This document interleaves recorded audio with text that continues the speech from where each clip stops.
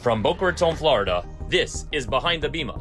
On this episode, Rabbi Goldberg and co-host Rabbi Josh Broide are joined by Yedidya Harush, a recent evacuee of the Shlomit community and a decorated elite IDF soldier, and joined by Dana Cohen, wife of the late Aviad Cohen, a heroic security volunteer who lost his life protecting a neighboring community.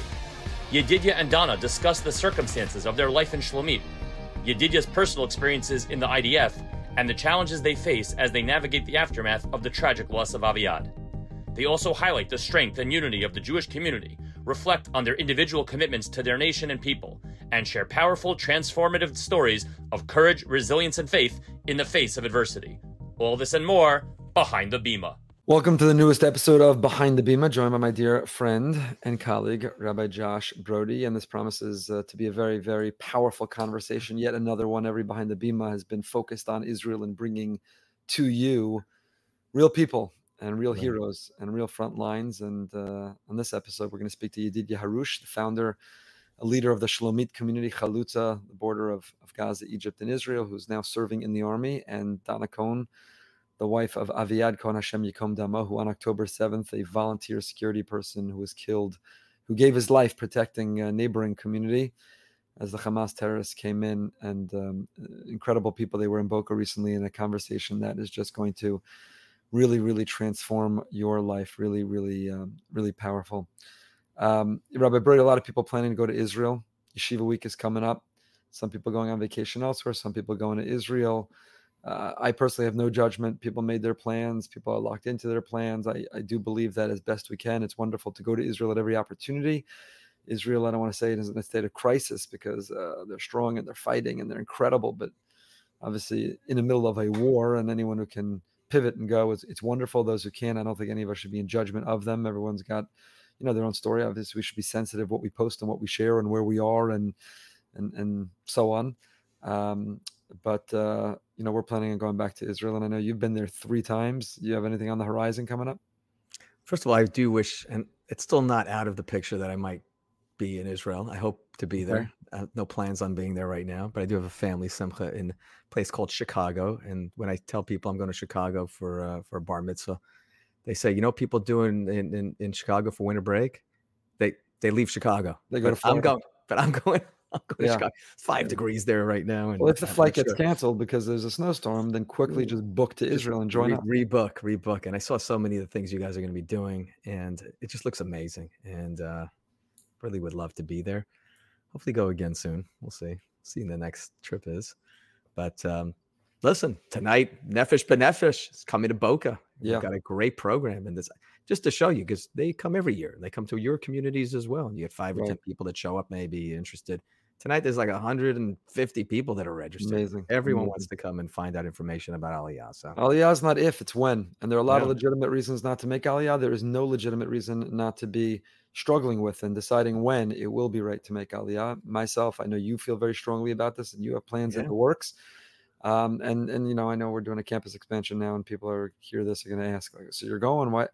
I'm not going tomorrow. It's complicated, but my heart's there, and I want to go as often as I can until the time will be right to be there full time. I think I feel strongly about this. Aliyah is not binary. It's not all or nothing. Right. And certainly the highest level and the most admirable and what should be on all of our radar one day is to live there full time.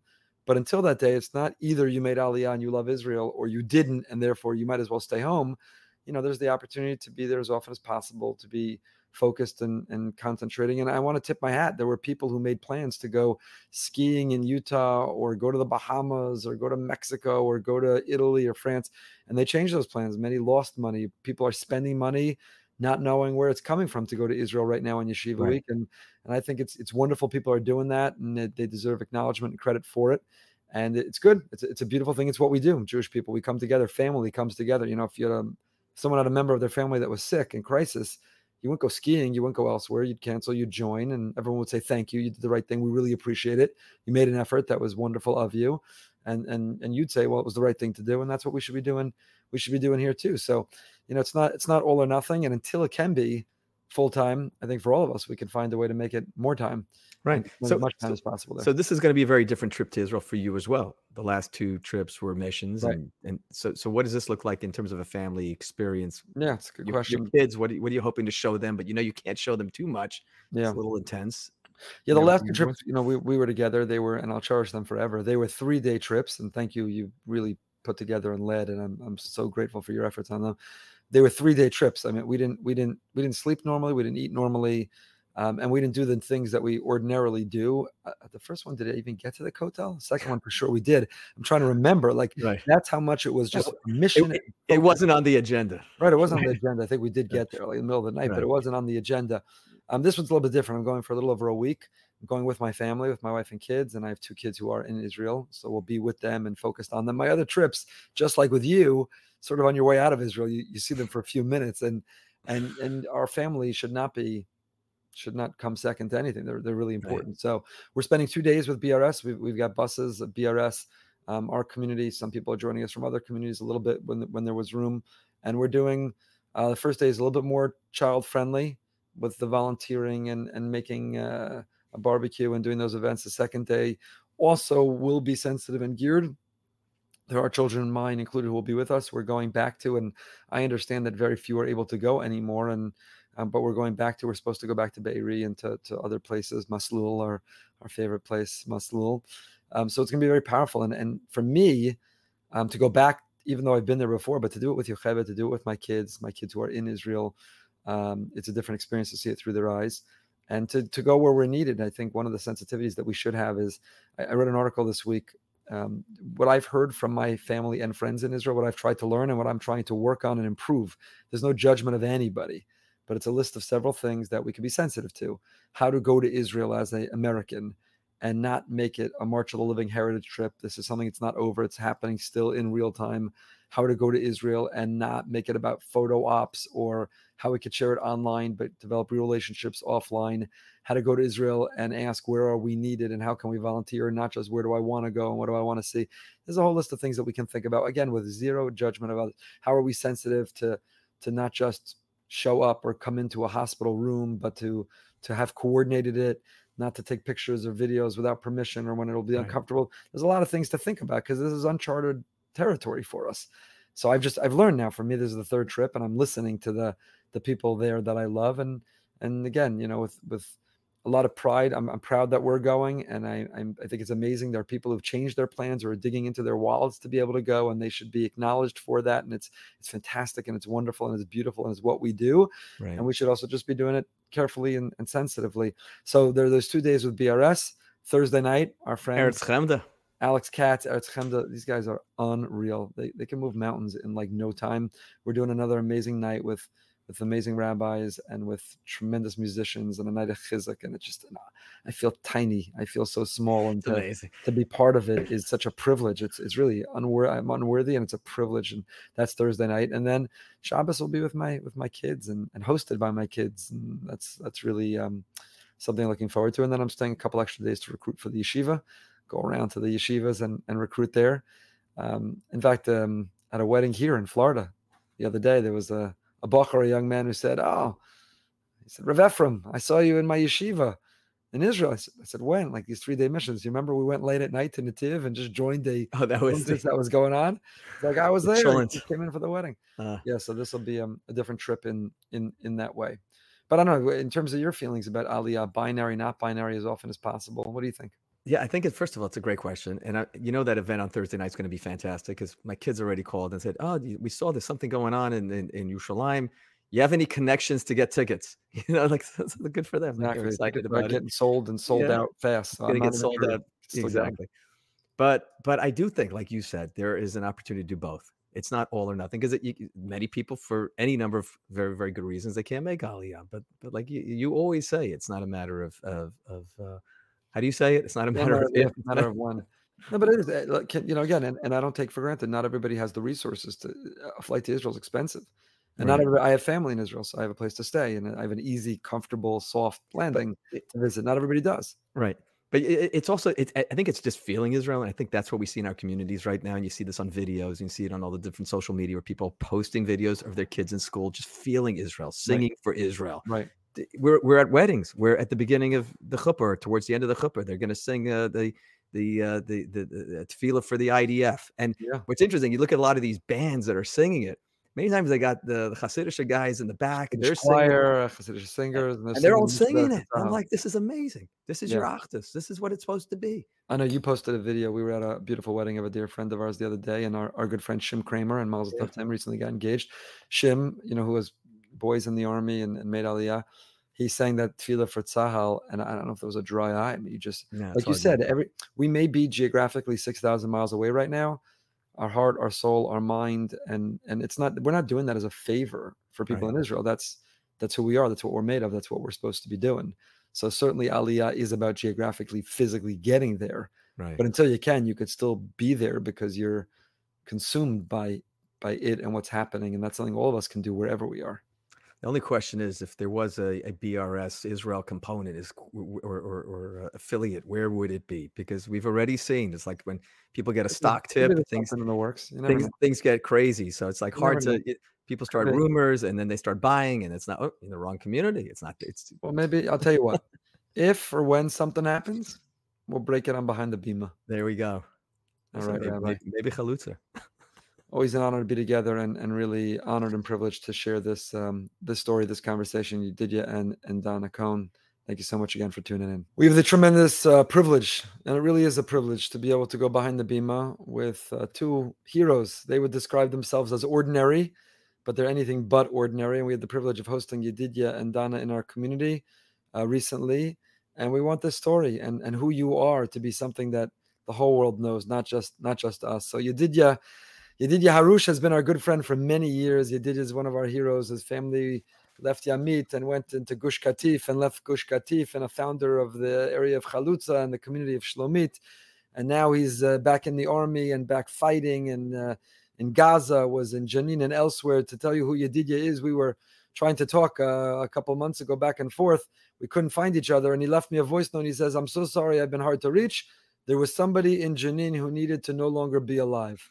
That was the voice note, just to tell you what Yedidya has been up to. And Dana Cohen, Dana's husband, Aviad Cohen, Hashem Yikom Damo, on October 7th, Aviad, volunteer security, went to go fight, not just to protect Shlomit, the neighboring community we'll talk about momentarily, and gave his life to defend Am Yisrael, Klal Yisrael, Eretz Yisrael, a tremendous individual, a person in his life and the way that he left this world. And Dana, who you are and what you're doing, and your emunah is something that is just inspires us. And so thank you for sharing your story with us, and the courage and the willingness to open up that pain to be able to share it. Thank you both for being with us. Thank you so much. It's a great honor. So Yedidya, maybe we'll start with you. Dana will come in a moment. Yedidya, we'll go back to October 7th and Aviad, who was one of your closest friends. And what a loss, of course, to Aviad's family first and foremost, but to closest friends and to the community of Shlomit. But maybe let's fast forward to now. You're fighting in Gaza, you're off, you happen to be off, and you're spending the time with us. We feel bad taking you away from your family. But talk to us about the morale of your unit, of the fighting that you're doing, of the army. We're now 102 days into this. Are people growing tired? Is the cause still as first and foremost? Talk to us about how you're doing and how your fellow soldiers are. Okay, thank you so much for having us here. Well, the fight inside Gaza, I will describe it as like being in the Big Brother show. You're disconnected from the outside world. You don't have a phone. You don't hear news. You don't see a TV. You're disconnected from electricity or running water.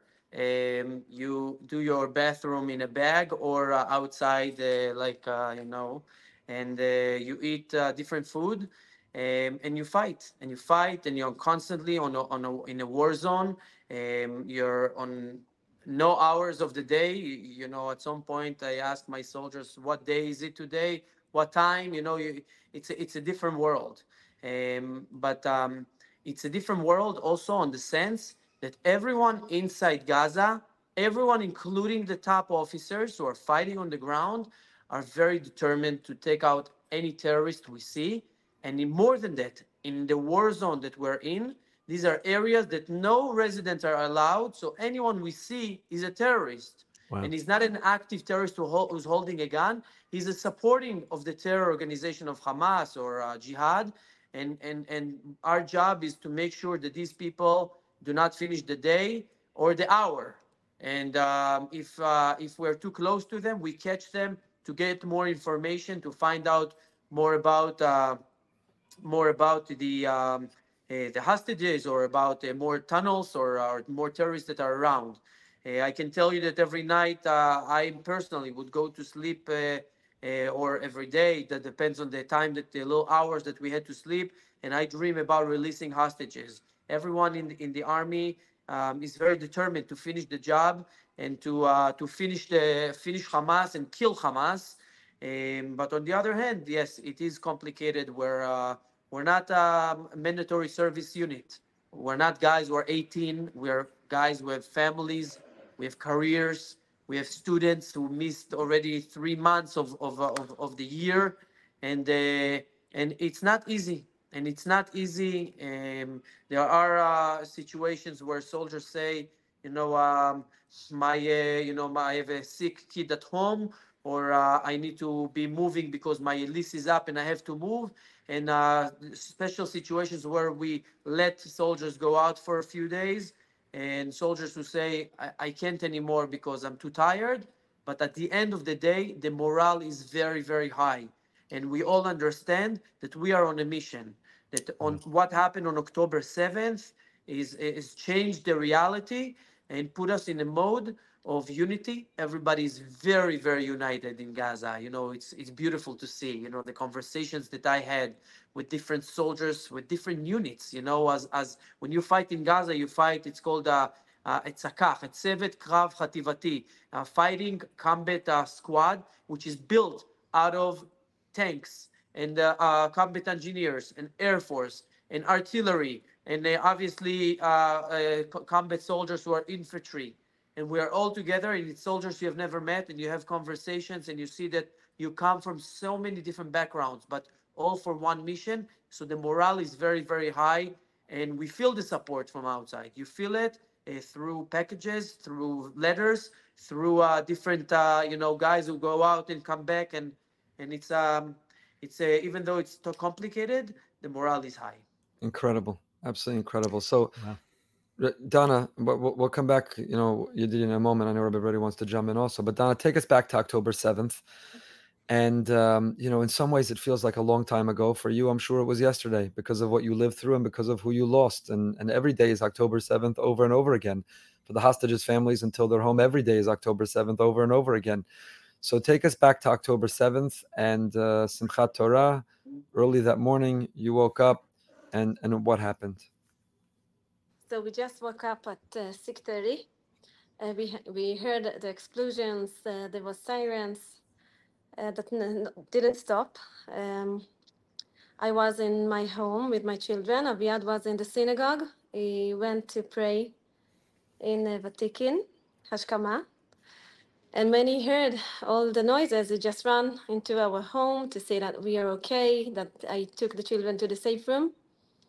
And he took me outside after we calmed down the children, and he told me that he's feeling that it's not a regular situation. He's feeling that they was trying, it's a terrorist attack. I just remember his word. And he went out. He was trying to pray for a couple of minutes, and then he turned on the phone, and he saw all the messages from the first response team. And he just took his vest, his helmet, he took his gun, and he dressed up, and he told me, goodbye, I need to go. I told him, take care of yourself. And he went out. Aviad was the chairman of Shlomit. And one of the reasons that he went out so early, and he didn't stay at home with us, because he wanted to take care of the people in Shlomit, and he wanted to know how many people was staying in Simchat Torah in our community, if there is visitors that came from outside, and he wanted to speak with the people with him in the secretary, and in the beginning of all this attack, he was still in Shlomit. They were separated to couples, and there was in a different location in Shlomit. Some of them was in the south, some south side in the community, some of them was in the main gate.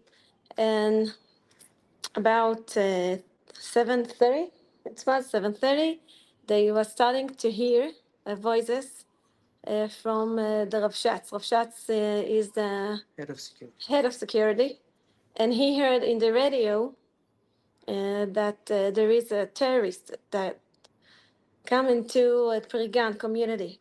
Prigan is a different community from us. It's about 10 minutes drive from us.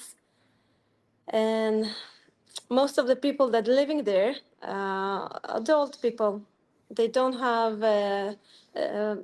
young people that have all the ability to be in the Kitat Konenut. And they was needed a lot of help.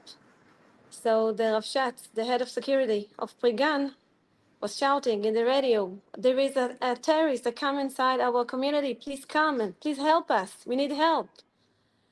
I just want to add something. Before Simchat Torah, for long years, our community have a strong relationship with the Prigan community. Because every year in Purim, our community going to read the Megillah in the night and in the morning. And our community came with the families with the cars and a lot of balloons, and we're doing a lot of environment, a Purim environment in the Prigan. We came with the songs and we're dancing with the people, and every family took mishloach manot to bring to one family, and there's a good relationship that was started years ago. It's not a religious community, right? Right. It's not religious community, but it's a Jewish people, and we want all the Jewish people will be together and to have the opportunity to celebrate Chag Purim in a strong way. And in the last Purim, I took some of my kids. They came with me, and we took mishloach manot. And when I drove to Pregan, I stopped beside one of the houses there, and there was a woman that was waiting for me outside. And when I came out of my car, I came to her, and I brought the mishloach manot to her. She was starting to cry, and she told me, "You are our life. אתם החיים שלנו. I don't know how we can live without you. אני לא יודעת איך אנחנו נחיה בלעדיכם. You given me power to live." This is her words to me. And in that moment, I didn't understand how her words will be so meaningful for me. We given her life. I didn't thought about it. And when Simchat Torah came, and all our first response team, just part of the group there, went to help Brigan community, I just understand this is what she was trying to tell me. We given her power to live. Because at the moment that our first man went to Brigan, the terrorists were already inside the third home. They was coming to the first home. There's no family there. They were damaged all the house, and then they went to the second house. They damaged this house too. And when they came into the third house, there was a family there, a big family. The mother, the father, children, the grandfather, and the grandmother, as visitors that came, and they were sure that they're going to die, because the terrorists was inside the house. They was trying to open the door of the safe room, and they didn't succeed. And they was trying to bomb the window outside of the safe room, and they was shooting the room, and they thought that they were gonna kill. And in that moment, our guys from the first response team just came into the community. They heard the terrorists. They came next to the house, and they were trying to shoot. They were starting to shoot because they wanted the terrorists will come outside the house. And thanks God, no one from no one from this house was hurted, was dead, It's killed. killed. Thank you. And they were starting the battle. And maybe I will give Yedidya the opportunity to speak about the battle, and then I will speak about Aviad. Okay. You know, the more we tell the story, we realize how big of heroes they were. Every now and then we find out more details about the battle, but overall, when the guys got the call, they got to Pregan, and the father of the Ben Naim family was locked inside. When the father of the Ben Naim family, who knows Arabic, heard the terrorists screaming Allah Akbar, he knew that they were starting a battle. He didn't know anything else because he was locked inside the shelter. It's at that moment when our guys got there and started shooting and opening fire towards those Nazi terrorists who were attacking. These terrorists, you have to understand, were well equipped. This is the Nukhba, the special forces of Hamas, well equipped with bulletproof vests, with thousands of bullets, with AK-47, with hundreds of hand grenades, with RPGs, which are anti-tank missiles, and with special bombs to open the bomb shelters, to blow up the bomb shelters, the doors of the bomb shelters with special drills.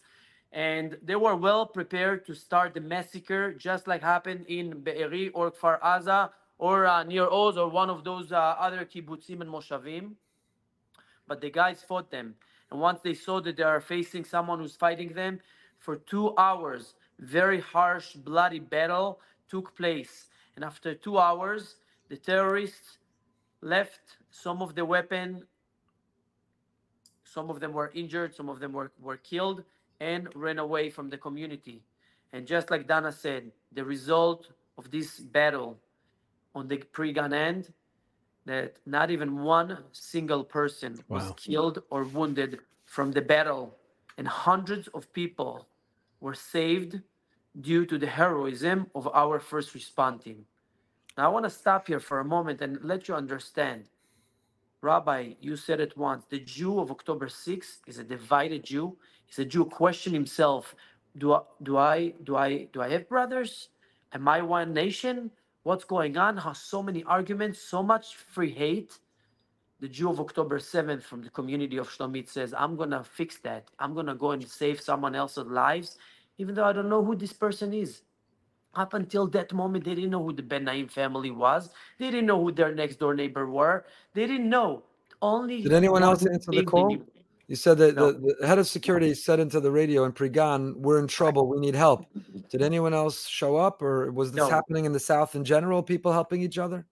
No one from any other community decided to leave their community as a first response team while their community is under the same kind of danger like the other communities and help another community. Only our first response team. And that's one of the things that turned this squad into heroes and Dana's husband into a superhero, if you will, who went. And by the time that Aviad got there, he wasn't there on the first moment. He got there at the second wave while his friend is screaming that they are injured, while they're screaming that they are going to die, and they thought at that time that some of them are already dead. He knew he was going into a dead zone, and he still went inside into the fire, into this hell to save the lives of hundreds of people. Dana, can I The Jew interrupt of for a October second? 7 is a Jew who adds life and love. Dana, do you wish that he didn't? When you look back, is there regret that he went to go fight? It could have been different. He could have still been here. It's a big question. I'm asking myself too. But for sure, I know that I'm very proud of my husband. He was doing a love step. Aviad was Cohen. His family came from Jerba. And they are Kohanim that they knew that they belonged to Mishpachat Bet Yonatan. They knew that they are Kohanim from the Ezra Sofer time. And when Kohen is working in the temple, he's sacrificing Korban. I'm feeling that Aviad was sacrificing himself for all Am Israel. Wow. And I can't tell you that it's not difficult. It's really difficult. especially in the nights when I have time to myself and I'm thinking about our lost. It's very difficult, but I'm feeling that God wants us to wake up. That the whole world got changed. We're not the same people. We cannot be the same people. We don't have the privilege to stay the same people as we were. Sorry. And I'm feeling that I will never had a good answer to your questions, and maybe I don't want to have, because it's not gonna help me to ask myself this question, because it's still I'm still standing in the same situation. It's not gonna make my life change, but I know that if I want the whole world will change, if I want the Am Yisrael will improve himself, I need to ask different questions. I need to ask what we need to do in that moment, in this moment. What Am Yisrael need to improve, that we will not go back to the situation that we were. And I can answer myself these questions, and I know for sure that Am Yisrael have to be united. We don't have the permission to stay with all the arguments and all the hate that we was using to be. And I told you when we was in Boca Raton that we need help, because the widows and the orphans can't do it by themselves. We need all Am Yisrael with us. We need everyone that hearing us will just tell these messages to everyone he know, and to ask him, please be with us. Am Yisrael have to be united. Am Yisrael have the איך אומרים חובה? Obligation. the privilege, the Obligation. Obligation to all the people that got killed, to all the people that got hurted, to all the hostages that are still in Gaza. We must be united, and it's begin from the small circles. You don't have to run to find the big circles. It's begin in everyone in his family, in the relationship that he has with the wife or maybe the husband, the way you act to your children, the way you behave to your neighbors. You need to begin in small steps. And this was Aviad. Aviad was a man of small steps. The way he was acting his parents. I was learning from him how to do kibud orim. I was learning from him how to behave to friends, how to be so kindly, he always know to say the right word to the people was beside him, to let him feel so good, to let him feel so powerful. And it started from the small steps.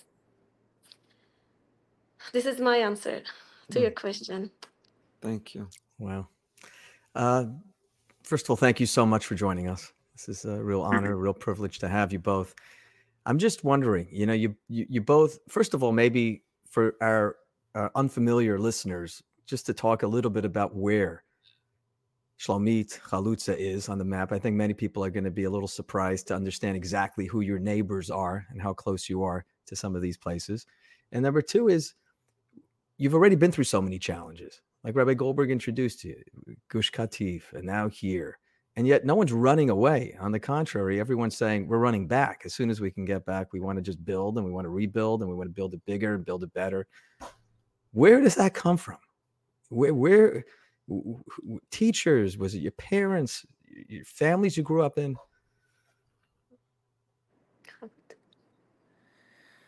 It's a great question. I can tell you that we share a lot of this strength. Dana and her husband Aviad, first of all, Aviad was very, very close with Gush Katif and visited many times. His best friend was killed at the beginning of the Second Intifada, Itamar Yefet, Hashem Yikom Damo. And And Aviad and Dana are one of the founders of Shlomit. They got married and they've been there from day one. I can tell you that as someone who grew up in Gush Katif, that when you talk about Zionism, it's a big word. We want to learn. We're going to go to Israel. We're going to learn in classes. We're going to teach it at the Katz Hillel School or at Hadar. We're going to, visit Israel. It's for me, it was just living in my home, to grandparents who founded Kiryat Arba, or to my parents who have been through Yamit and Gush Katif, and the daily life. I spoke to my mom on the phone today, and she goes, I always taught you for Zionism, and I always will, but you cannot go back until it's really secure. They have to promise you security. That's my mom. It's, and when I'm in Gaza, I'm one of seven. I'm one of five boys. All of them are in the army. My two sisters are married with two husbands who are in the army, and my mom on top needs to have rest at night to sleep. You can hear her when I spoke to her in the different times that I could. Complete voice, praying, and understanding the mission that we have and the privilege of being part of this generation. When you look at this from this point of view, that we are one link in a big chain, but yet, in my opinion, the most fortunate link. We have our homeland. We have an army. We have an IDF. I can wear the Star of David on my shoulder and not be killed and not be afraid, and it's not the color yellow.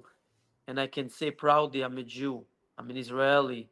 I'm in the IDF. I can protect. And if you have a danger in Boca Raton, Florida, I'll come and take a bullet for you here, or in Uganda, or in Paris. And yes, we have challenges, but we're still lucky to be part of the Jewish people, and knowing we will overcome this and be able to be written on the golden pages of the history as builders of the state of Israel. This is at least my answer. I just want to add to what Yedidya just said, that the Jewish people that was living in the time of the Holocaust was just dreaming that they will have an army, that they can fight against their enemies.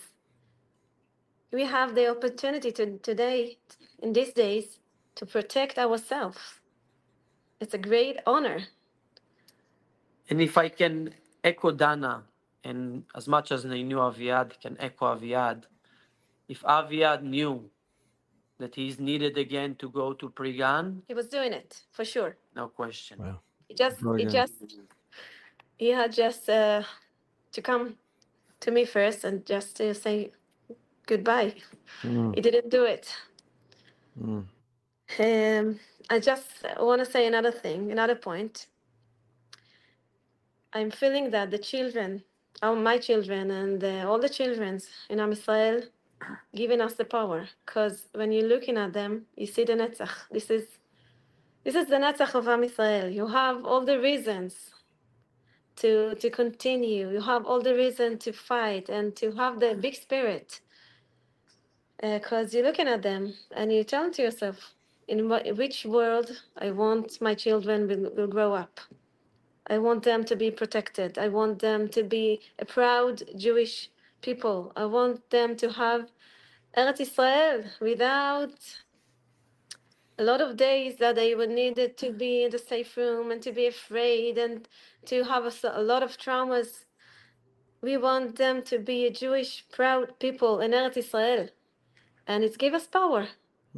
So we have a mission. And it's not just our mission. It's all the Jewish people all over the world. We are united in this mission. We are separated because we have the mission here in Eretz Israel, but you have the mission outside of Eretz Israel. But we are one group. And now there's the baby named for Aviad, correct? Right after October 7th. What was that story, Dana? Yes, it's really excited. In Simchat Torah, while our men are battling in Prigan, one of our friends in Shlomit started to deliver. And we all knew that her name is Michal. We all knew when Michal is starting to give in birth, she must go to the hospital because she has emergency נכון? I'm sorry. No, you're good. Perfect. Deliveries. Yep. And it was a big challenge because all the roads was blocked because the terrorists was there. They can't take her with the ambulance, and they asked the helicopter to come and to took her, but they couldn't. They was so busy with helping other people. So meanwhile, they took her to a next by a community called Nave. They took all the people that got killed, the people that got injured to this place. And she told me that she was lying down on a bed and she was looking left and right, and suddenly she saw someone lying down and covered. And she asked the people there, what's going on there? Who's the people there? And they told her that was Aviad, and next by him was Reuven, his good friends. And she was shocked. And she told me that she felt that how the life and the death are so connected. And she can go and give birth because there is people there that lying down, killed, and given her life, and given her baby life. It was so emotional for her, and she was knew for sure that she's going to call the baby Aviad Reuven Chaim. And in the morning of the Brit Milah, her husband called me and he asked me for permission if he can call the baby Aviad. And I was so happy to hear it because I'm feeling that this is one of the ways that Aviad is still alive. When you name by someone that was such a hero and he gave life to other people, it's given me like a drishat shalom from him. And Yedidya, Aviad and Reuven were close friends. And how and what happened on October 7th? How were they found together? So Aviad and Reuven were, in a way, soulmates. They were best friends. They were always joking around that maybe one day they just like they live together. Maybe one day they'll even die together.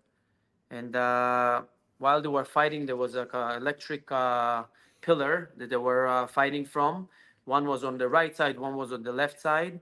And as they were fighting against the terrorists, Aviad got one shot of a bullet that hit his vest and flew to his head and killed him on the spot.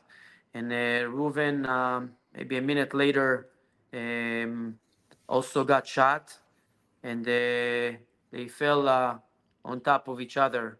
Wow. In a way, hugged while they were getting killed. And just like they lived together and helped so many people and were heroes in their lives, like Dana says always, they were dying together and heroes in their death. And by their death, they gave us and many others our life. Wow. From what we've heard, these safe rooms that were constructed in many of the communities in the South were built for rockets to come in. They weren't built to deal with terrorists coming and shooting through the doors or through the windows or things like that. Was there a plan? Was there ever a discussion amongst your volunteer security team to deal with terrorists coming into your community, or that was never even something to consider? So when you are in the first respond team, your job is to give, just like the word, the first respond to any situation. You're told and taught all over the years, that's what we were taught, that when there is a situation going on, you give the first response and you have between 10 to 15 minutes until the army comes and takes control of the situation. So in a way, your job is to freeze the situation. Now, when you fight and you train every few months on the first response team, they always tell you if a terrorist breaks in or two, top three. Never in a million years, thousands. This is not something that was in any discussions, in any unit, in any community. This was never the discussion. So if you understand that when the guys got to Pre-Gan, there were few against many as they got there, because the first group that got there were few guys, three guys, and then four more came, and then another squad of four came. They were still always outnumbered by the terrorists, because by the time the second wave came, two of the three were injured, and then out of the four, one got injured, one was killed. So it was always a few against many in manpower and in ammunition, and it's not something you ever trained for. Is there a phone number you call to contact the army? Like, who do you get in touch with outside? Well, there are the army bases on the border that their officers are supposed to give you the answer. But by the time that we call those people, they either were dead or fighting, or their army base was taken by Hamas. This is something that we have to understand, a much bigger thing, a whole point of view of the army that collapsed to itself on October 7th. And that's not something we're going to talk about, because then we need another whole behind the shul show, not just the bima. This is but at the end of the day, you find yourself in a feeling that I personally never felt before. You're alone. You're alone. You can hear in the WhatsApp messages of the guys that were fighting, because again, there was no walkie-talkies. There was no, not too much of equipment at the time of the day of the battle. So the WhatsApp messages, and one of the guys screaming, "Please bring helicopters, bring the army. We need help. We're injured. We can't. Somebody needs to help us." And there was nobody. And by the time the army came, the battle was over.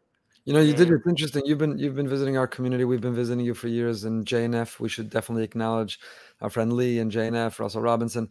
And you previously in other communities in Israel talked about the volunteer security needing drones, tactical equipment. And I'm not going to lie, we were a little cynical. Like, what do you mean? You have the Shabak and the Shin Bet and the army and the police. Why are we spending money on these things for local communities? And of course, October 7th changed all of that. And now one of the things that American Jews are doing, diaspora Jews are doing, tiny, small, nothing part compared to what you're doing. But one of the things that we're contributing to is running to contribute. That local communities around Yehuda v'Shomron, Chas v'Shalom, this could happen there. That, again, like you said, all of it was assuming 2 or 3 will infiltrate maximum.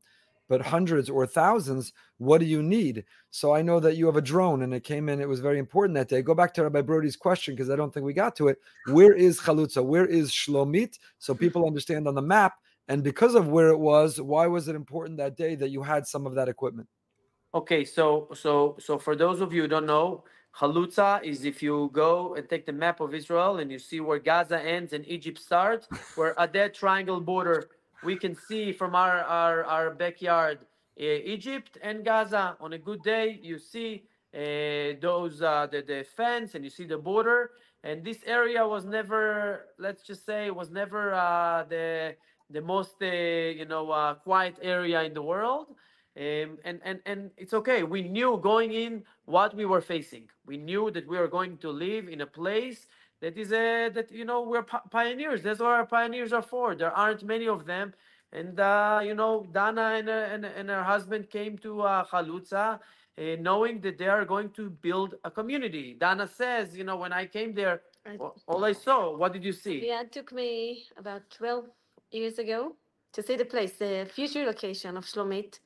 And he took me to the dunes, and I was looking all around, and I told him, "You're crazy. There's nothing here. There's nothing there. How can we build something?" And he has so many big dreams, because he saw the future community from the sand.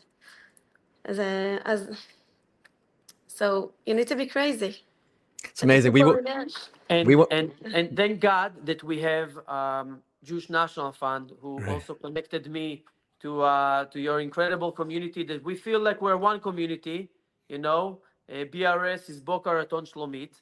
You should know.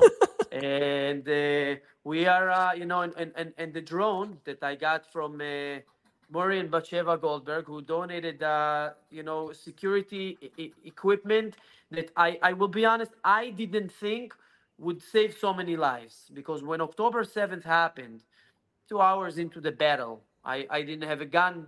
Or that day, I later on got the gun of Yeah. Aviad.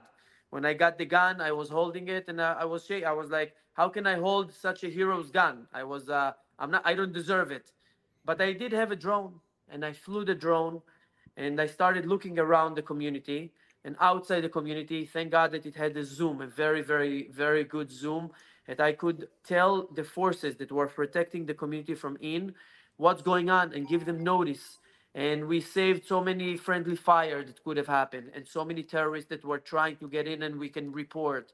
And at about 4:30 at the afternoon, someone calls me and says, I see something from Egypt. Can you please take the drone and face Egypt? I said, Egypt, what's going on? So I go and I drive to a community center that JNF is helping us build. It's at its skeleton position.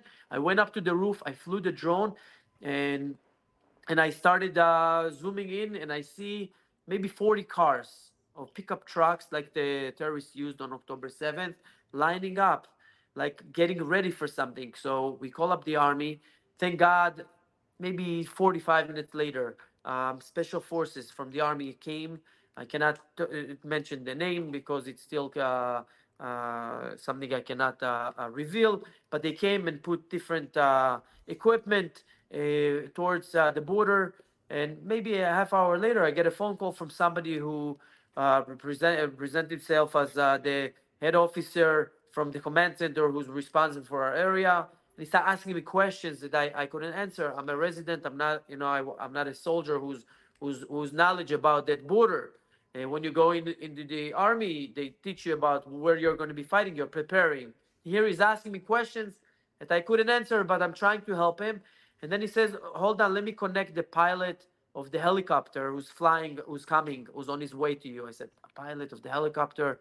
I'm a resident. I'm not the army. And I find myself guiding the helicopter where the terrorists are on the Egyptian border so they can scare them away, kill them, do whatever they need to make sure that we stay safe until it got into the darkness. I didn't have a night vision at the time of a drone, and it was very hard. We also had a big security camera in the community of Bnei Netzarim that was overlooking into Egypt that was helping. And these were equipment that we asked for, a few years ago, a few months before, not knowing how much they were going to save our life. And our partners from Jewish National Fund has been standing side by side with us really closely. And thanks to Jewish National Fund, we are getting what we need and still working on the big projects that we're working on so we can return your community in Boca Raton. We owe a very, very big hakarat hatov to a long-lasting relationship that hasn't started today, and it started many, many years ago. And just like I'm a regular in Boca Raton, seeing your faces in Chalutza is like seeing family who's coming to visit on a regular basis. You and the incredible crowd of your community, and we have a very big hakarat hatov to you, Rabbi Goldberg, to Rabbi Broide, to No, Rabbi Karatov, Mansfield. you're on the front lines. You're doing everything, and you're representing us and fighting for us, and we are absolutely nothing in this. But it's unbelievable. Dan, I want to go back to you for a moment. You said that you feel like Hashem on October 7th sent us a message, and the truth is, for somebody who lost her husband so suddenly and so heroically and so tragically, to even think about Hashem at all is amazing. There are people who go through much less difficulty and they feel, where is Hashem and is there a Hashem? So it's a personal question and I don't want to put you on the spot, and you certainly don't have to answer if you don't feel comfortable. But how is it that someone can go through what you're going through and still talk about Hashem? That emunah, where does that come from, that emunah, even in a moment like this? So I want to start by answering, to tell you a story. I already go back to my home 3 times while I'm here. And the last time I came, suddenly I saw something that I just um, put on my wall in the entrance of my house. I took a pasuk that I was printed to my bat mitzvah, just as to my third girl, bat mitzvah. Her name is Mayan Simcha. So I took a lot of psukim that there is the words of Simcha. And one of the psukim that I printed and I really liked was הפכת מספדי למחולי, פיתחת שקי ותעזרני שמחה. And I took this beautiful psukim and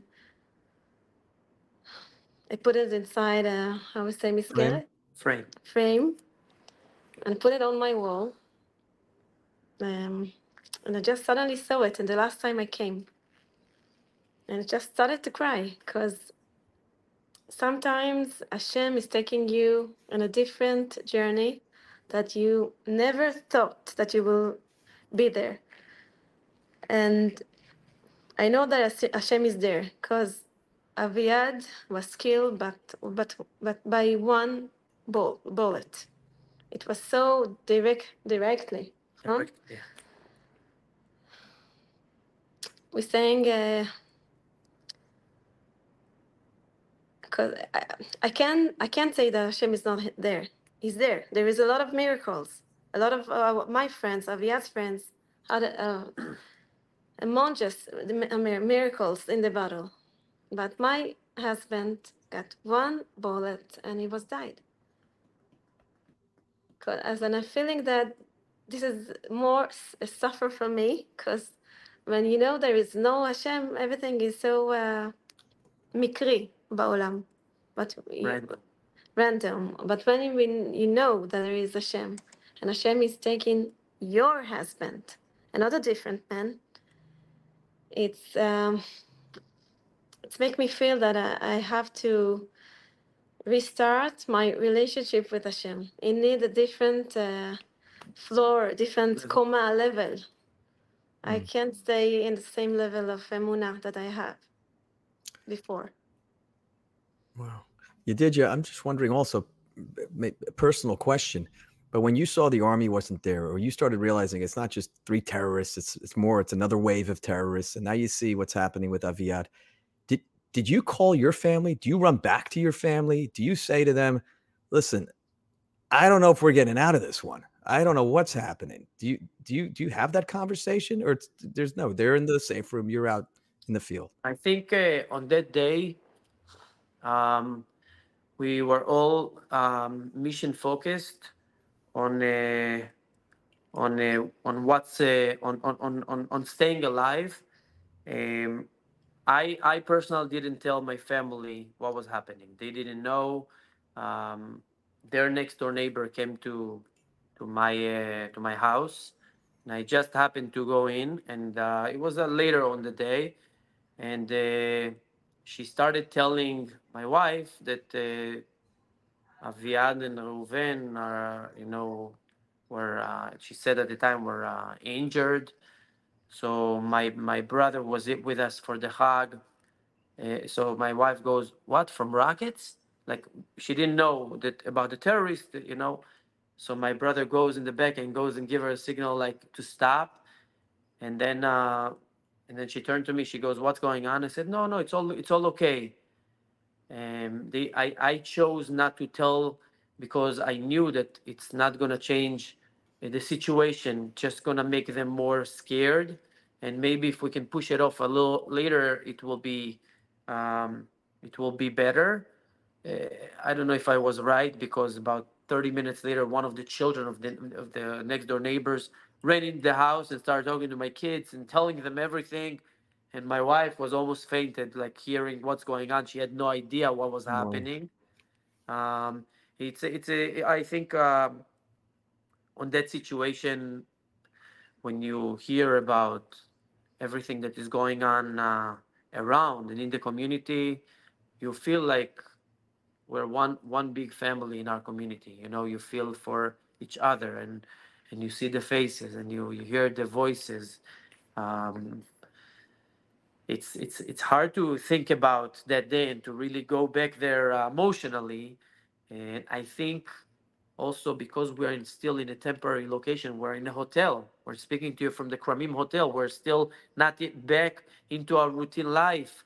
Even for the families who lost their hero, our heroes, their routine life is not yet back to the routine.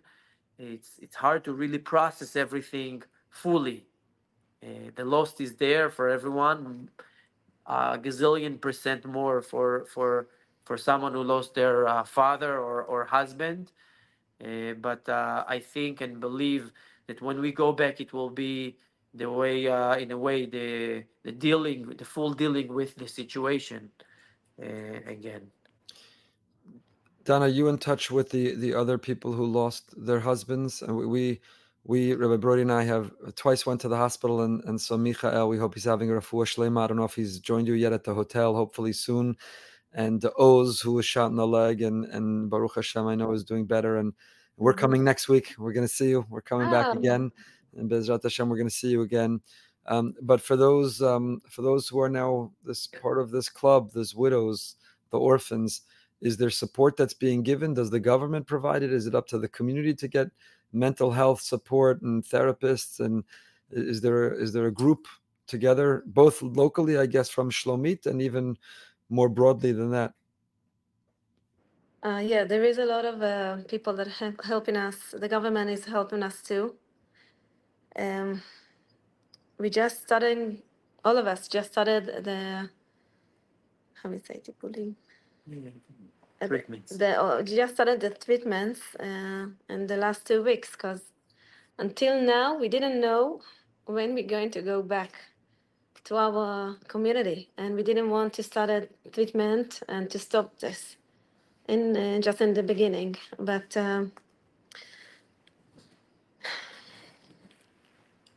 I just want to add about something that you asked before.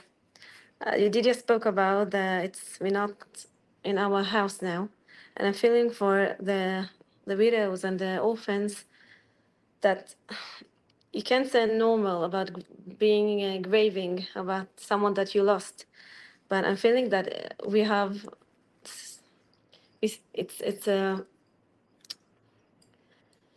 it's much painful, because a regular person, when he have chas v'chalila need to grave, he's staying by his house. He has the similar bed.